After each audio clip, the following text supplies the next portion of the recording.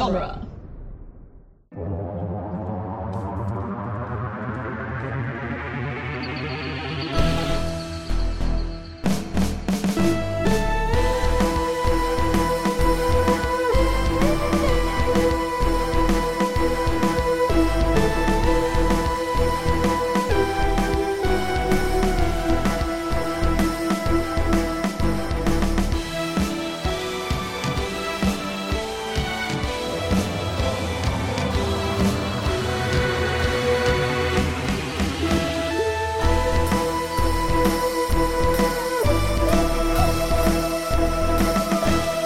Hello and welcome back to the Doctor's Companion presents Doctor Who, The Long Way Round, the weekly podcast where we review and discuss every episode of Doctor Who, one doctor at a time. I'm Nick Jimenez. I'm Scott Corelli.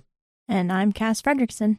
Today on the show, we'll be discussing Seasons of Fear, the 8th Doctor's 8th story. This is a Big Finish audio special that we listened to on Spotify, first recorded in 2002. Yeah. It is available on Spotify, so if you want to listen along, by all means.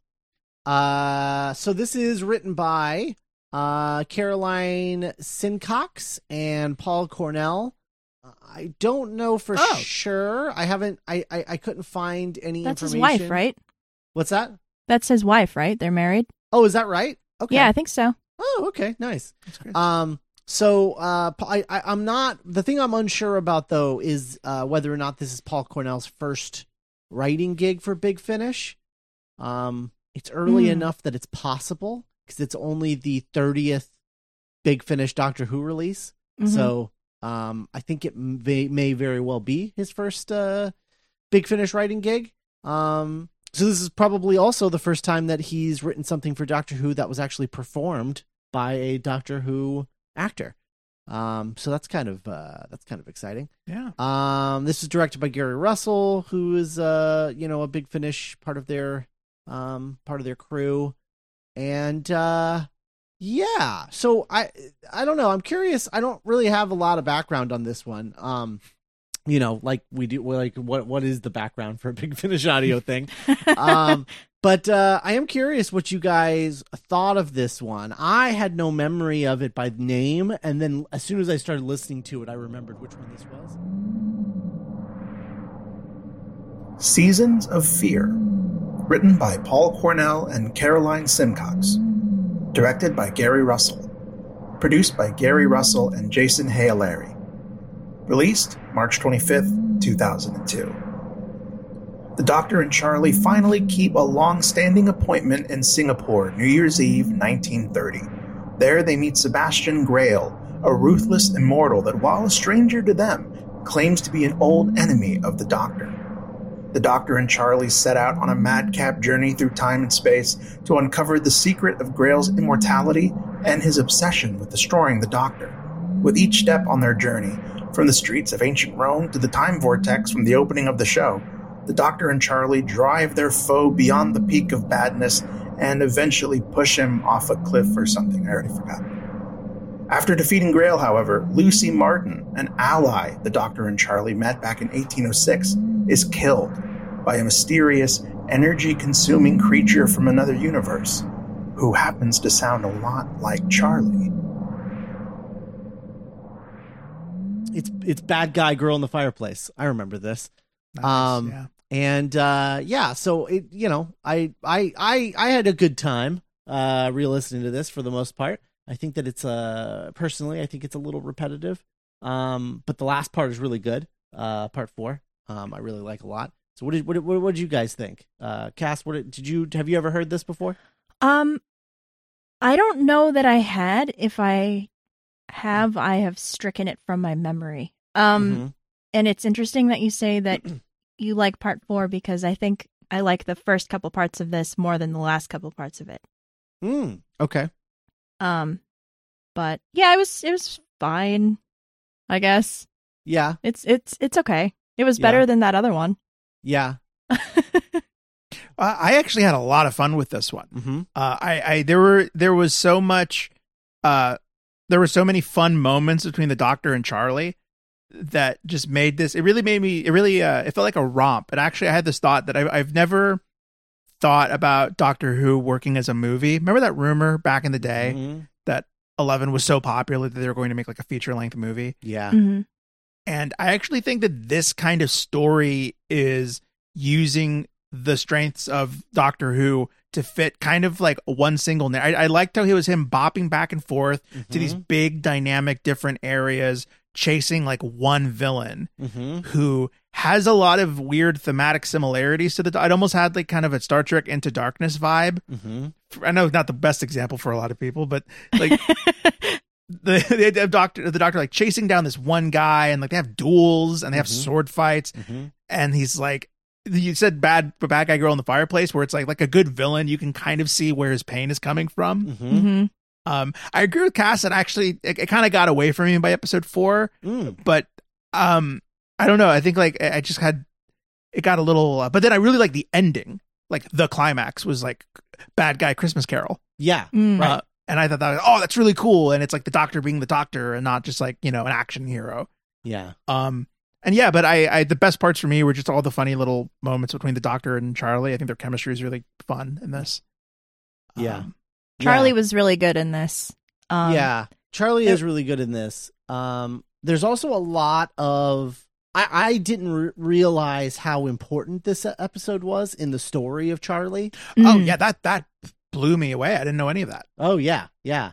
So there's like, you know, we get the setup of Zagreus, which I think is a season 2 Charlie 8th Doctor, like season 2 story. But it's set up, I think, in Neverland. No, Zagreus is like the episode 50, like the 50th release, right? Yeah, because it's like 4.5 hours long or something. Right.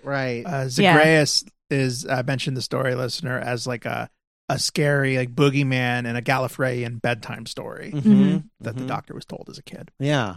And so we're setting that up, which I'm relieved about, just because I didn't realize how close we were to Zagreus. I thought that was like ways away. Because when I listened to this before, I popped around, and so I didn't realize that I wasn't skipping that many stories, I think, as I thought I was. Yeah, so like I'm glad I'll be happy to be on the other side of Zagreus, because we're that much closer to Lisa Miller. It's like From Scott Pilgrim. Yeah, no, Lucy Miller, right? Lucy Miller. Yeah, Oh. Lucy Miller. I was thinking, yeah, I think you're right. I think I was thinking Scott Pilgrim is where my brain went. But yeah, we're that much closer to Lucy Miller, who's like my favorite. There's a Lucy in this story. There is, not that one. Lucy with an IE. Oh, okay. Yeah. I'm into it already. Lucy Bleeding Miller.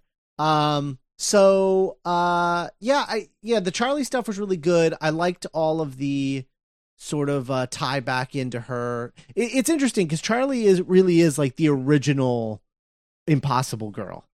Yeah. The episode opens with the doctor kind of like having some second thoughts about like, oh my gosh, like I don't regret saving Charlie's life, but like what if there's a cost that I hadn't thought about to like the timeline. Yeah. And he's also like freaked out about it because he's like, wait, but I save people all the time. Why does this one matter? Like, what is so important about this one? Yeah. I'm also kind of Donna Noble. Yeah. It's I don't know. It's just, it poses some really interesting questions. I really like the villain. I like that the arc that the villain goes through in this. I like that by the time we get to the end of the villain's timeline, this dude who becomes immortal, that, you know, it's by the time we get to the end of it, he's like older than the doctor.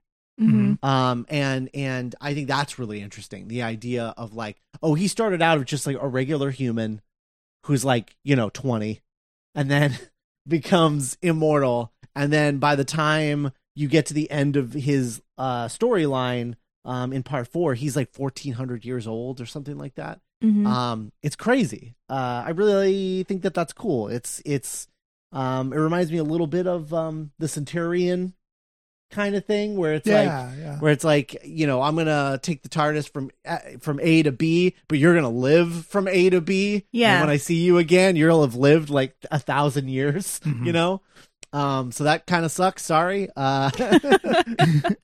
But but I think it's cool. Yeah, I thought all that stuff was a lot more interesting than like the cult stuff. Yeah. Well, the cult stuff, I don't know if you guys clocked this. Yes, the I Hellfire? did. Yeah, the cult stuff comes from Minuet in Hell. Oh yeah, I know. Yeah. I had a sense memory as soon as they mentioned the Hellfire Club. I know. I had like a flashback to us recording that episode like 3 times. Yeah. That nightmare of an episode. like bad fanfic. Yeah. Like, yeah. Yeah. What if Buffy was in a Hellraiser movie? was in a Hellraiser movie? Yeah. God, what a nightmare. One of the worst Big Finish audios I've ever heard. Yeah. I liked there were a lot of moments where like I don't know, 8 was in fine form. Like there was a part where he was just like bats and he just runs off chasing some bats. Yeah. Okay. It should be noted that the hat that he's wearing at the beginning, Uh-huh. I don't know if they said this, but apparently the intention was that he was wearing the Fifth Doctor's hat. Oh, That's what he was wearing. It's Oh, like the Fifth Doctor's like little bucket hat. his little bucket hat. Oh with, my like, God, the adorable. red stripe. Yeah, because there's a comic adaptation of this story, and that's the hat that he's wearing. Oh, And cute. so they get to have like a little bit more of a visual reference there. he says both Fantastic and Geronimo in different parts of the story. Mm-hmm. Does. It's funny, the TARDIS wiki that I was looking at, they were like, it was like, he says Geronimo, which becomes a common catchphrase in the 11th Doctor's era, and I was like, I'm pretty sure he said it twice. I think they were trying to make Geronimo happen, but I don't think it ever did. I like Geronimo more than the Fez stuff, but maybe it's because they didn't beat the Geronimo thing that. Yeah, that's true. The Geronimo thing was just, I think the reason it didn't pick up steam is because it's just derivative of Alon-Z, which is vastly superior and feels like that Doctor. Yeah. Whereas Geronimo, It made sense. You know what it is? It made sense at first because it was like he was brand new. right, It made sense in Beast Below because he was having fun. right, But then Beast Below happens. right. It sucks the Geronimo right out of him. No. Sucks the Geronimo. Geronimo. Cass, what did you think of the use of the Nimon? The Nyman. It's Nyman? been so long since I've watched that episode, so like really the only memory of that original episode, Horns of Nyman, is like the dude, the dude with the beard, like our main antagonist. I don't know. He's yeah. As far as the Nyman go though, like I found their voices so I found them really distracting. Mm. And It's a kind word. I don't know, like the filter and they were very, very deep. It was like absurd.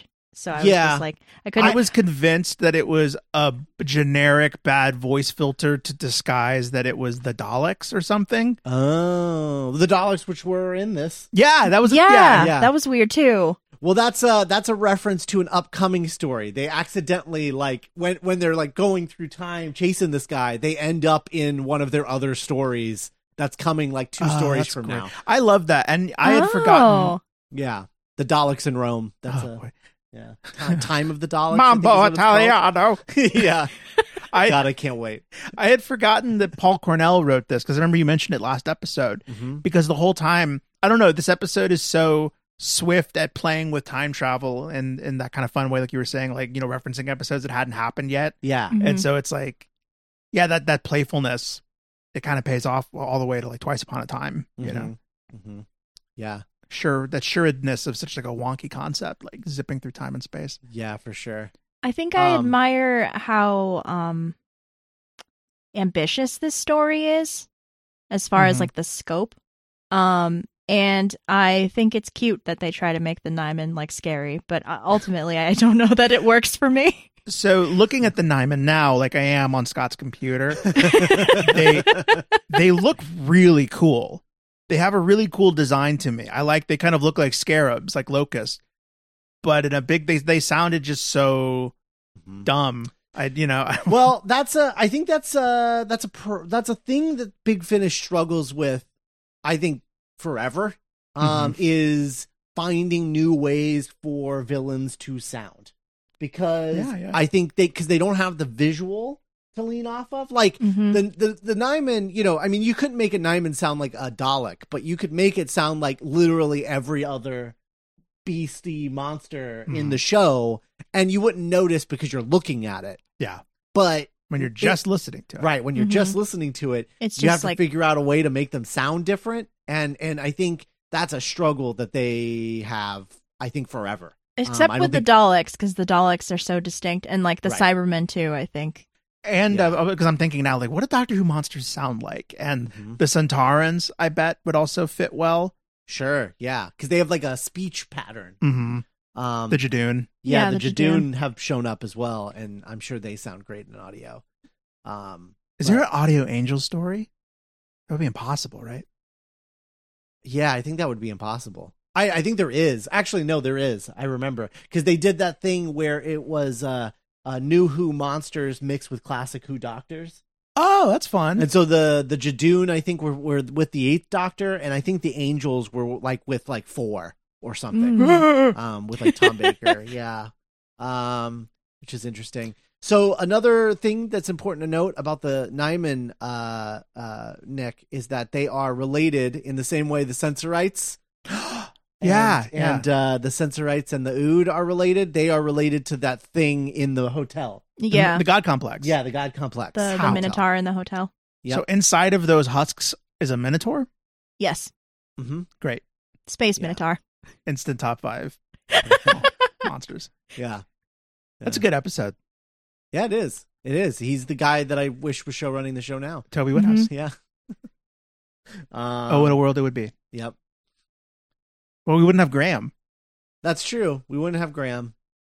But overall, we might have a better show. That's the cost. Yeah. I don't know. That's your doctor. That's my doctor origin story of like, what would I choose? Yeah. He's worth it. Oh, People boy. are worth it.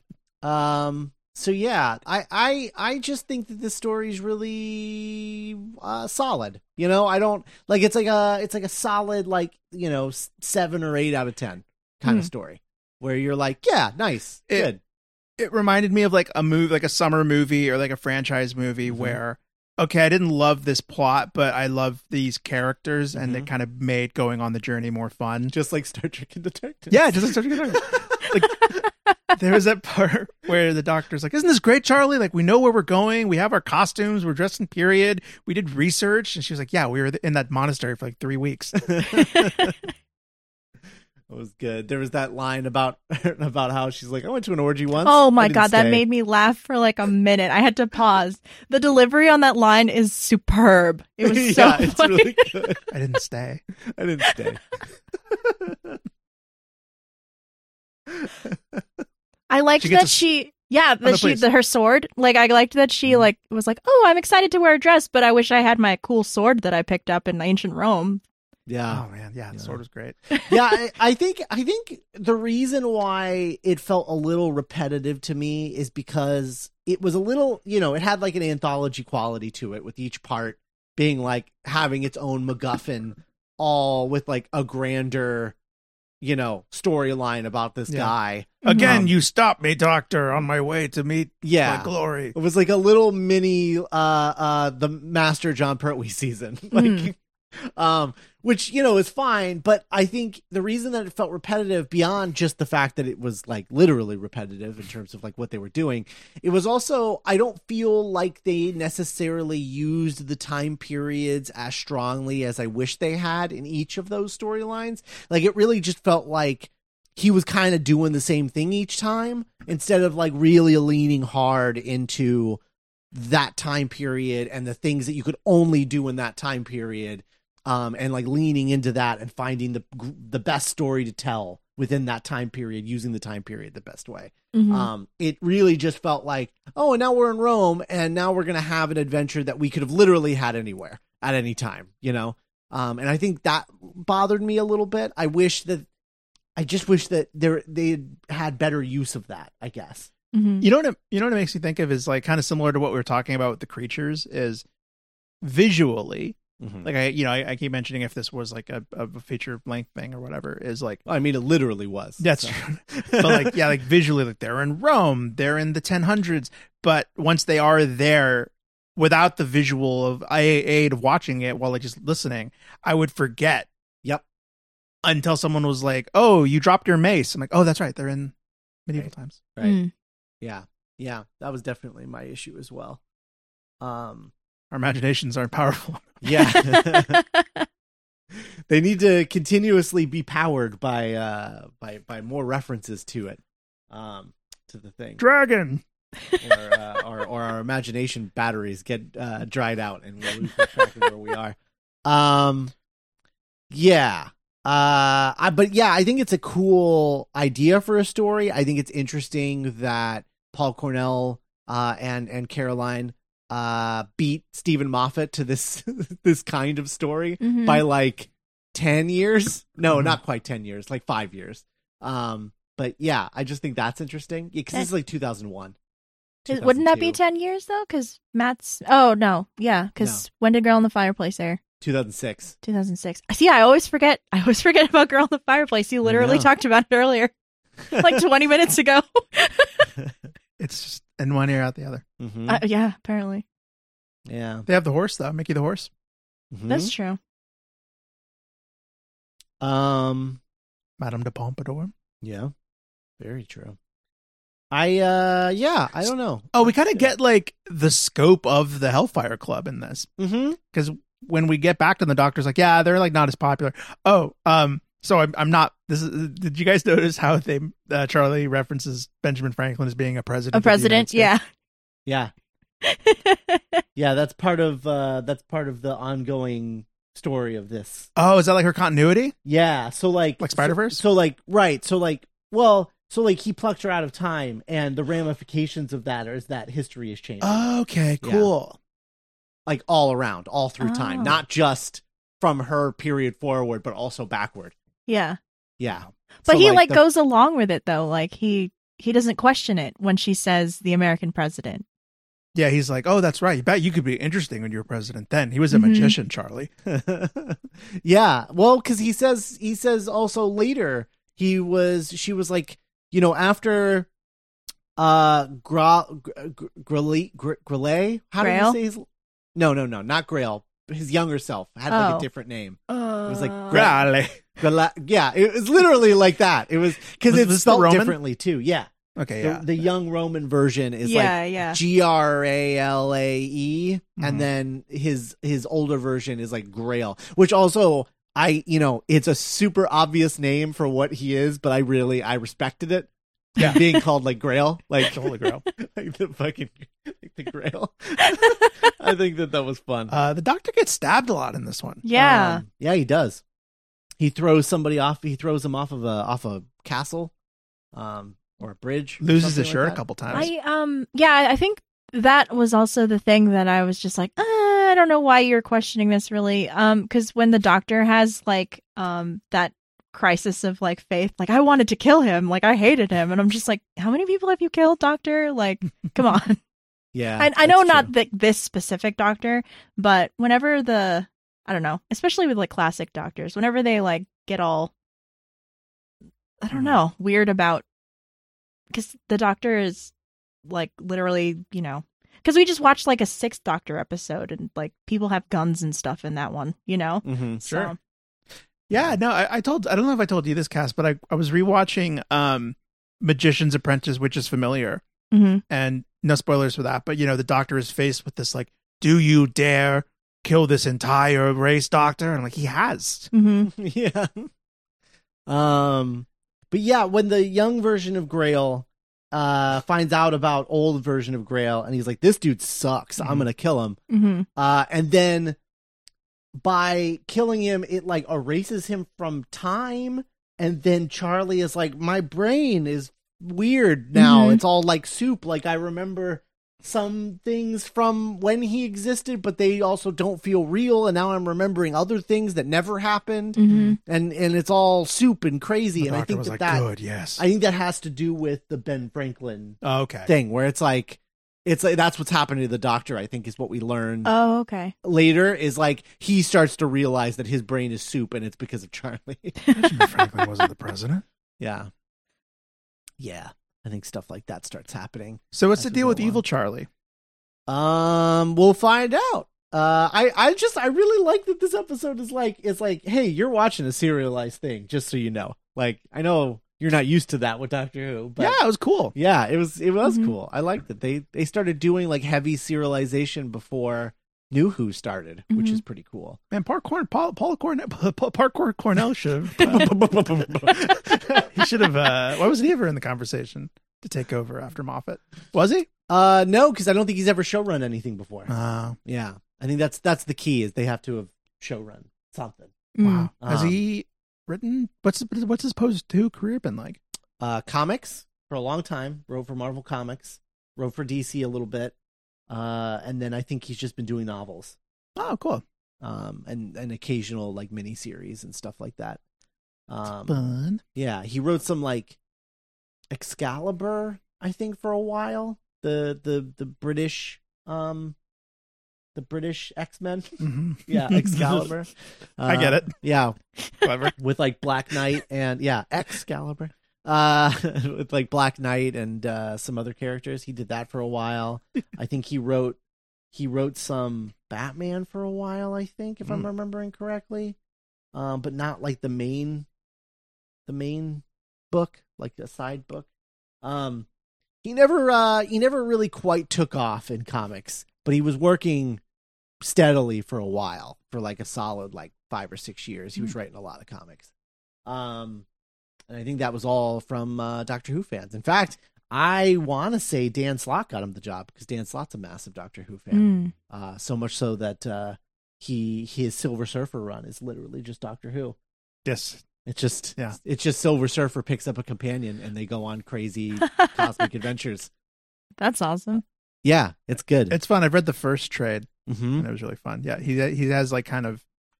He is actually kind of Eighth Doctor, because there's something very like romantic and Mhm. like sweeping, Mm-hmm. and like even he makes a joke about her. He's like kind of prone to monologues a little bit. Mm-hmm.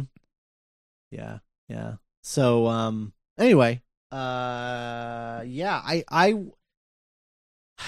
don't think he's ever showrun anything, which is probably why he was never in the conversation. Sure. But it's interesting.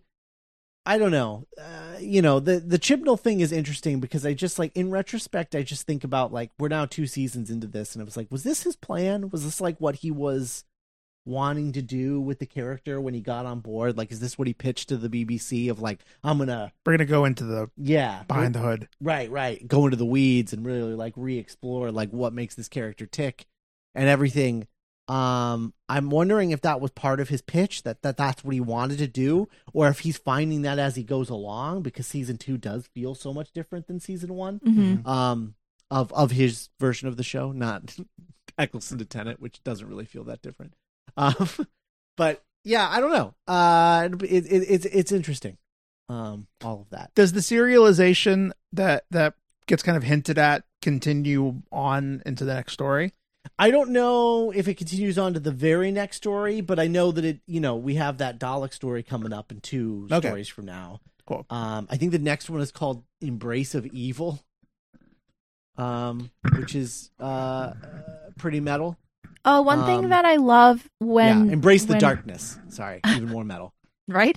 One thing I love when things do is when they say the title of the thing in the thing. Yeah. And I was just like, oh, he said the thing, which is like the most unnaturalistic dialogue ever. But I was like so enamored with the fact that he said the title of the story. Yeah. It was very. I liked in the context. It was very like comic book, like schemy. Like, oh, you've given me countless seasons of fear living in. Mm-hmm. Kind of like Scott said, like, yo, this dude's been around for like a minute. Yeah. Mhm. There was a part where Charlie told the Doctor that such and such didn't give him license to meddle, and it occurred to me that license to meddle could be like the name of a Doctor Who story. And License to Metal is is the first album from Embrace the Darkness. There you go, yeah. Either way. License to meddle. Oh man. let's see. There were some fun moments in this. Yeah. Trying to think if there's anything else in here. I like the Doctor's conversation about immortality and about how he prefers his version of immortality versus Grail's, where like Grail stays the same person and never changes his point of view or perspective for 1400 years, whereas like he's constantly dying and regenerating and changing perspective and personality, and he's like, I think it gives you like a better outlook on the world, and I thought that was like kind of an interesting way to look at regenerations. And yeah, the way he said that like time is just piled on top of him, right, and the way that he pitied him, right. I thought like, oh, this is a cool Doctor moment, where it's like every time he regenerates, he's like, yeah, it sucks because I stopped being, this person, but also I get to lose all of that baggage. Yeah, the baggage I get to start over basically, and that's kind of cool. I think the character that Maisie Williams plays in the Capaldi era is kind of like a weird fusion of those two things, where like she like literally can't remember like large swaths of her life because she's immortal, and so like it is kind of like, I don't know. I was just thinking about that. It's kind of like a compromise between like regeneration and like whatever the hell this guy went through. Yeah. Shielder is a really interesting character. That's one of the, I don't know, like I appreciate the clean cut that happens when you change showrunners, but that would be a great Big Finish get, is like a Maisie Williams, a Shielder series. That would be huge. I feel like that would be tough for them. But that would be amazing. Maisie Williams with Jenna Coleman. Yeah. As they're like bopping around in their TARDIS.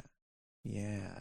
Do you know? And then Bill shows up. Did you I don't know if you guys saw this. So some guy wrote an article, and literally just some guy, like it's not anything official, but he was like he was posing the question of like, what if, it sounds like Chibnall is struggling with getting a full season out every year, right? Like it's tough for him. And I mean, you look at Broadchurch, and it's like, yeah, Broadchurch came out like every like 2 or 3 years or something, and it was like 3 seasons. And so and it was like, 3 episodes, the quality level dipped every season on top of that. Granted, it feels like it's going in the opposite direction with Doctor Who. But he still seems to be struggling in terms of getting a whole season out. The episode numbers are shrinking each season, stuff like that. These are the factors for sure. But... Right. Oh yeah, I'm sure. Absolutely. With the but it's still it's still been a thing that for people sure have noticed. And so somebody was posing the question like, what if you just like swapped 8 and 13, like where you went back and forth, where it was like Doctor Who is on the air, but it's 8 Doctor Adventures for like a season of 8 Doctor Adventures, like a spin-off, but you're just following another Doctor. And then you go back to 13 like the next year or whatever. And therefore like Chibnall has time to like perfect the season that he's working on because someone else is still putting Doctor Who out on the air. I would love like a 5-6 episode like Ruth Doctor miniseries. Oh yeah, that would be cool too, for sure. Just to find more stuff about. Well, kind of similar to like if you look at what Marvel or Star Wars are doing. Yeah. Where you have these shows that are taking place in different corners of this big universe that we have. And the audience understands like, okay, this is the Doctor. Totally. But I know this is Ruth and this is a different character. And I want to, she's really freaking cool. So I want to see a cool little mini adventure that she goes on, like a mini series. Yeah. Yeah. Or like a Shielder. Yeah. But apparently in this article that I was reading, and granted, it was just this article that I was reading. I didn't dig too deep into this, but I think it's interesting. The idea of it. Apparently there was so like when Moffat and Matt Smith were like waffling back and forth in terms of like regenerating him, right? Where like Matt Smith was like, I kind of don't want to do this. Like it's taking up a lot of my time. I want to like explore other roles and stuff. And so as they were like waffling back and forth on that, BBC apparently suggested like, hey, what would you think about bringing the 10th Doctor back and having them like alternate episodes so that they're both only doing half a season? And like for a while, like David Tennant was on board, was like, yeah, I'd come back to do that. Sure. and they were like thinking about maybe doing it, and then ultimately went with the 12th Doctor instead. But like apparently that was like a thing that was up in the air. And I don't know if you remember this, but do you guys remember that rumor that 11 was going to regenerate back into 10 because he was at the end of, they were saying like, oh, he's at the end of his timeline, his lives, and so he's going to regenerate backwards now. What? And regenerate back into being 10. Weird. Yeah. Crazy. I remember that being a rumor and me rolling my eyes and being like, wow, that's so stupid. But apparently it might have had a basis in something. Yeah. They just didn't understand what they were talking about specifically. I don't know. Yeah, in the aftermath of the Timeless Children, it feels like that's never been more of like a natural extension. Yeah. If you are going to blow up the universe to where like it doesn't matter what the number is anymore, Yeah. then like It's like bopping around. yeah, and doing something like we've been talking about, being able to do like a Jules Verne series, Yeah. or like this or that. Or one thing that we've talked about before of like just doing a season where every episode is some filmmaker, writer, like Peter whatever's Jackson. perfect idea of Doctor Who. They cast their doctor, they cast their companion, and then they go on like the perfect adventure. And it's just one episode, and it's like a 6-episode anthology series where each episode is a different doctor with a different companion, ran by a different like showrunner. Yeah, like a Jane Goldman penned episode. Yeah, that'd be cool. Especially where like nothing makes sense and nothing matters anymore with the show after like post Timeless Children, where it's just like, yeah, I mean, who knows where in the timeline Ruth exists, you know? Right. Yeah. We don't know. We don't even know where she exists as the Doctor. Mm-hmm. Is it afterwards? Is it before? And I think that's really interesting. I don't know. I read that today and I was like, wow, that's so weird. Like the idea of doing the 8th Doctor was interesting on its own, like an interesting, just like thought experiment. But then like thinking about the idea of like the 10-11 season and like then you talking about the Ruth thing, it's like, it's, I don't know, it's really interesting. Also, the anthology thing would be cool because they're obviously running out of people to show run Doctor Who. Like they're running out of people with show running experience. Bringing in people who've never show run to do one episode is way different than doing a whole series. So you could almost use it as like showrunner boot camp. Yeah. Of like, oh, who does this the best? Like a proof of Then they can concept become- thing.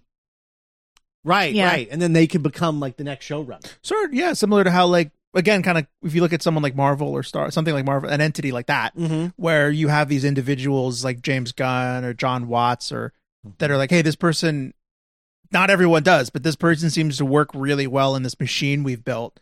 Let's like keep them in the family. Right. Yeah. Yeah. Cause yeah, I don't know. It feels like whenever we talk about the show, we're like, we love the show, but it's getting long in the tooth, and the way that's been working since 2005 doesn't seem to be working anymore, to the extent of making the show as popular as it can be. Right. You know, if that's the goal. Right. I mean, I think it's the goal for every show, right? You would hope. To be, Sure, like, yeah, popular. but like, you know, not to say that I wouldn't, you know, there's been really interesting stuff and cool stuff being done with the Jodie Whittaker era, Sure. but nothing seems to result in like big boffo ratings. Oh, right. Yeah, that's true. Well, and I almost think that the issue is just that, like, I don't know why Chibnall is the guy writing the first female Doctor. Do you know what I mean? Where it's like, if it was like a female showrunner, if it was Jane Goldman writing the first female Doctor, I feel like that would inherently be more exciting. Yeah, You know what I and mean? it kind of speaks to like the limits that it seems from the outside looking in that the BBC and Doctor Who have put on themselves, to the kind of talent that they do reach out to. It's like we're back in the John Nathan Turner era of like BBC being like, no one else can show run this because they're like, it's too crazy. And so like no one else is capable. It's just John Nathan Turner. I do want a special Doctor Who shout out for those of you who are curious. So Russell T Davies has a new show on HBO Max called It's a Sin, about the AIDS crisis, about a group of gay friends and the AIDS crisis and everything. It's really, really, really sad. I've never cried more in watching a show than that, but it's very therapeutic crying. It's like, I love those characters to pieces. It was like an incredible thing. But one of the characters is an actor and gets a gig as a guest star on an episode of Doctor Who. And so there's a scene that takes place like on the set of Doctor Who in the 80s. Oh my Wow. god. And there's like a sign that says like that he's like passing, and the sign is like hold for JNT. Like, oh whoa. And I was like, oh my god. That's cool. Well done, RTD. Yeah. Really, really cool. So, I don't know. I definitely recommend the show. Definitely really great things. But definitely prepare to be sad. Yeah. It's really sad. Do we want to talk about the bit of Stephen Moffat news that came up? Oh yeah. Earlier? While we're at it, sure. While we're talking about showrunners, ex-showrunners doing other stuff. Yeah. Yeah, Stephen Moffat's going to be, is he showrunning or just writing?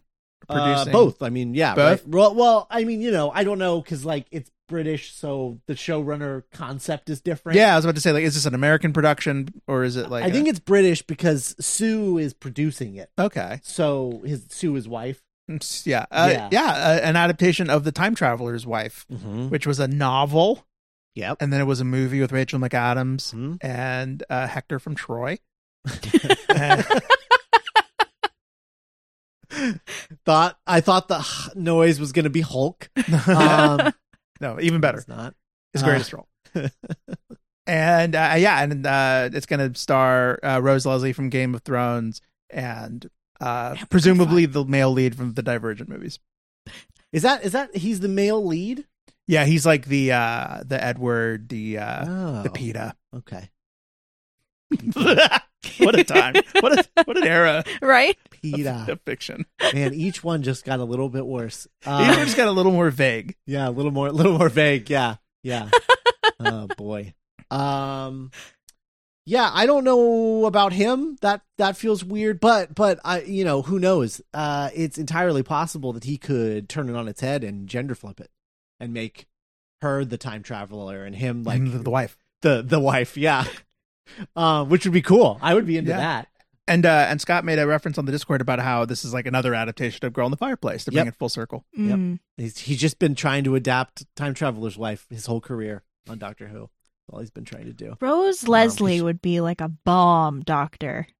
Oh man. Yeah. Like she would be man. so good. That'd be great. She would be. There you really go. good. Yeah. Yeah, she'd be really good. I also want to say that there is let's see, the actress who is in It's a Sin. And I say actress because she's one of the only ones because it's male it used to be originally the title of the show was Boys, and which is a better title, especially when you get to the end and get like the whole picture. Boys was definitely a better title. But they couldn't call it that because of The Boys on Amazon. Most So they popular had show in to the change it to It's a Sin. Lydia West, who plays the character Jill Baxter in It's a Sin. I want her to be a companion so bad. She is like Oh, cool. a perfect Doctor Who companion. She's so good. She was in this. She was in his previous series, Years and Years, which I also watched, which was excellent. And then she was in Stephen Moffat's Dracula adaptation. She played Lucy in that. Wow. So like She's circling. she's worked with like the two previous Doctor Who like head writers. Yeah, she just needs to be on Broadchurch. Yeah.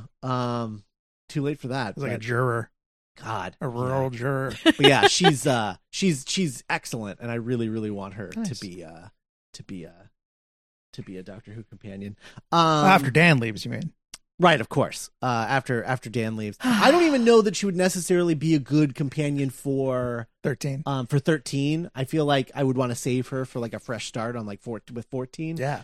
Which I'm personally convinced. Sorry, we're going way off the rails with this one because We're done. You yeah, got we're the done, joke. and Yeah. we don't want to give you guys like half an episode. Mhm. He kills himself because he doesn't want to be evil. Yeah, he kills himself, and then everybody forgets that he ever existed, and then he goes back to being like a good little boy in Rome, I guess. in Rome. Yeah, but what was I thinking of? I was thinking about 14 and how like they're going to be like on the look for 14, even though Jeez, they haven't it's even weird. officially said that she's regenerating. Yeah. But I think like everyone is sort of working under the assumption that like It's just so weird hearing you say 14. Right? yeah. So It doesn't feel real. no, it doesn't. It never does. It always feels like they just started. Mhm. Like 10 is the only 10 and 11 are the only two that I was like, Get out of here. all right, it's time. Wrap it up, old man. Yeah, it's time. Like when 12 regenerated, I was like, wow, already? I feel like we barely got to know him. Mhm. And now 13 is like, I mean, I think it's that. It's because like it took time to get to know them. yeah. Whereas yeah, 10 and 11 were like right out the bat. yeah, They're hot. They got great hair. They're yeah. tiny. Let's do this. But yeah, my theory is that because I think it would be the right way to go would be that with the 14th Doctor, if they go with a male Doctor again, but they go with like a male person of color, Mhm. I think that would be dope. I think that'd be like a really cool Sure. okay, we're gonna switch it up again. There's Well, that one actor. if the What were you gonna pattern say, guys? holds true, because Missy was a woman before the Doctor was, Right. and then the Right. Master was a person of color before the Doctor is. So Right. we'll see. Doctor's always. The Yeah. Doctor's Yeah. always like. One step behind. Mhm. Yeah, because I really want Raul Kali, who is like used a lot as like a lot of like fan castings of characters. You see him get thrown around for Reed Richards a lot, Mm. and things like that. But I think having watched iZombie, he was like the doctor, the coroner on iZombie, and like her like BFF, the main character's BFF on Well, that that makes show. sense. He's like really charismatic and funny, and like he's got big goofball energy, but he can be serious when he needs to be. Like he's kind of got the perfect Doctor vibe, Mhm. and I think he would be like really really good for that. But I think Tom Holland should be the Doctor. Couldn't even say it. well, if you hear him talk about it, he shouldn't even been Nathan Drake. What does that mean? He's talking about like not liking it? Yeah. He Oh, was like- really? yeah, he was talking about. He was like, yeah, I think I messed up. Oh no. Yeah. He's like, I think it was bad. I don't know. I don't. And he's like, I don't. He's like, I don't like what I did on it. I'm regretting having done it. Wow. Well, he's a smart young man. He's probably right. Yeah. And he's like, we'll see what it turns out to. But he's like, I'm a little nervous about it. And I was like, wow, they really can't keep this kid's mouth shut, can they? Not about spoilers, not about opinions. Good for him. Yeah. It's his generation, Scott. Yeah, it's true. Oh man. Seasons of Fear. Seasons of Fear. I don't know. It's good. It's good. It's not great. But It's a it is- fun time. It was Charlie's solid. really. Yeah, it's Yeah. solid. Yeah. Yeah. Charlie's just such a fun companion. I could see a lot of our listeners really digging Charlie. Charlie's good. It's just that in my mind, she just always comparing it in my head to Lucy Miller, and I love. Okay. Yeah, I don't have that yet. Yeah, Yeah, I don't know. either. God, I love her so much. I love her so much. Like Lisa Miller. Yeah, true. Lucy Miller's the best. Lucy Bleeding Miller. Anyway, I'm excited to get to that point. All right. Well, is that it? Are we done here? I think so. I guess so. Next week we are back at it with New Who, talking about The Empty Child and the Doctor Dances. Jack Speaking Harkness. of Mhm. Stephen Moffat. Speaking of Jack Harkness. Speaking of LGBTQ.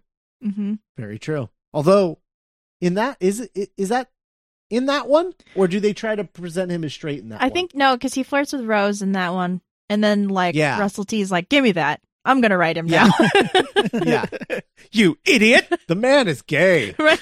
Have you seen him? Yeah. So yeah. So that should be a fun conversation. I haven't watched that one in a really long time. Mhm. It's definitely the Captain Jack episode I've watched the least. Mm. Maybe even the Moffat episode I've watched the least. Yeah, I think it's the Moffat one that I've watched the least. That isn't like, I don't know, Doctor's Wife or something. Sure, one that actively hurts us. Yeah. That actively The Wedding you of mean- River you mean, Song. gives me pain. Yeah. Yeah, I think you said Doctor's Wife, but I think you meant Wedding Wedding River of Song. River Oh Song, yes, right. And Wedding I of even River know Song. what you meant. even Yes, though I- yes, you're right. Yeah, Wedding River Song is what I meant. I would love. Oh, I want a novelization of Doctor's Wife so bad by Neil Gaiman. that would be so good. He would never do that though. If you wrote one of those little Target books. Yeah, I don't think he would ever waste his time doing that though. Unfortunately, But I would love that. That would be amazing. Absolutely. Especially if you read like an audiobook version. Hello. Because they have audiobook versions. The actress who plays Jackie, I think, reads the Rose adaptation that Russell T. Davies wrote. Oh, Yeah, nice. there were a few. Yeah. There's a few audiobooks on Spotify as well. Mm-hmm. Oh, really? Oh, yeah. I think they're all Big Finish audios, though. Mhm. Audiobooks. Big Finish produced audiobooks. Once you get past Zagreus, I think, in the Big Finish stuff, then it just becomes super spotty and it's just random, it feels like, what's up there. There's like another 50 stories, but they're all random. Oh, it's like more of a grab bag. Yeah, it's more of a grab bag after the first 50. Because I think the first season of Fourth Doctor is up there. That's cool. Like his adventures. Yeah. And that just came out like a couple of years ago, so that was weird. Anyway. Another All right. exciting episode of The Doctor's Companion. Yeah.